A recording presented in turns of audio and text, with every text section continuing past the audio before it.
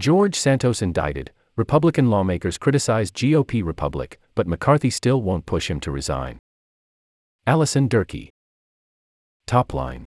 A number of GOP lawmakers spoke out late Tuesday against Representative George Santos, Republican New York, amid reports he's been indicted by federal prosecutors on unspecified charges, with many calling for his resignation, but the lawmaker is still unlikely to be forced out of Congress, as House Speaker Representative Kevin McCarthy, Republican California, said he won't act unless Santos is proved guilty.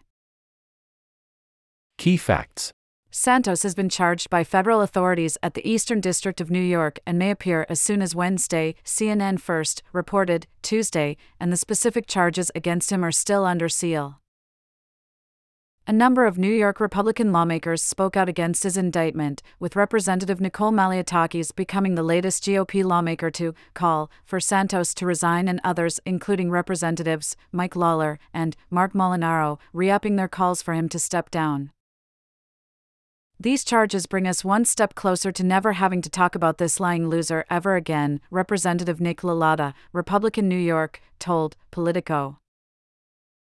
Representative Nancy Mace, Republican South Carolina, also spoke out against Santos' indictment, telling CNN he'll be the reason that we lose that seat, and Republicans should really hold our own accountable and recruit someone who's going to be better and can win that seat and keep it in Republican hands.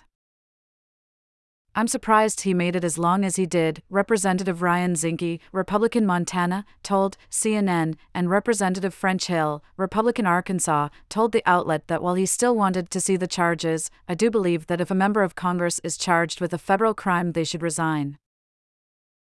Forbes Daily, get our best stories, exclusive reporting, and essential analysis of the day's news in your inbox every weekday.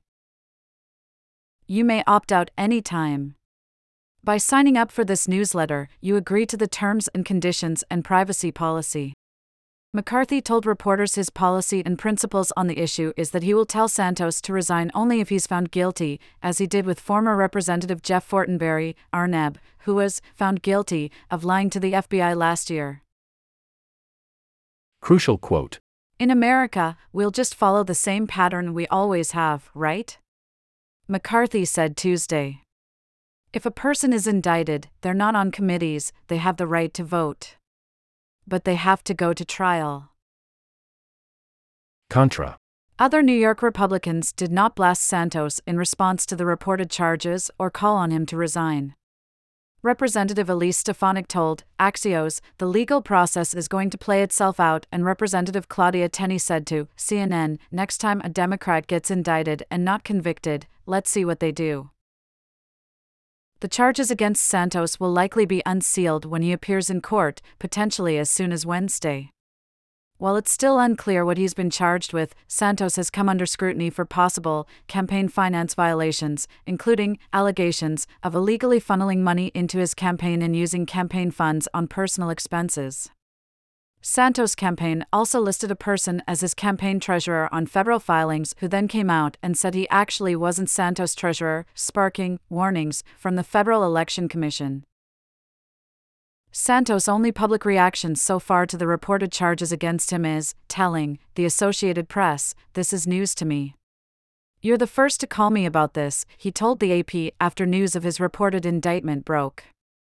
The congressman has broadly denied campaign finance allegations against him prior to news of his reported indictment, and his attorney Joseph Murray previously told the New York Times that the allegations against Santos were ludicrous. "I am not a criminal," Santos told the New York Post in December. "My sins here are embellishing my resume. I'm sorry." Santos' short tenure in Congress since being elected last year has been filled with controversy, as the congressman came under fire for telling a slew of lies about his background in addition to the alleged campaign finance issues. Along with his educational and work history, the congressman has also been shown to have fabricated stories about his mother dying in the September 11th attacks, his Jewish heritage, and claiming he was a producer of the Broadway musical Spider-Man, Turn Off the Dark, among other lies.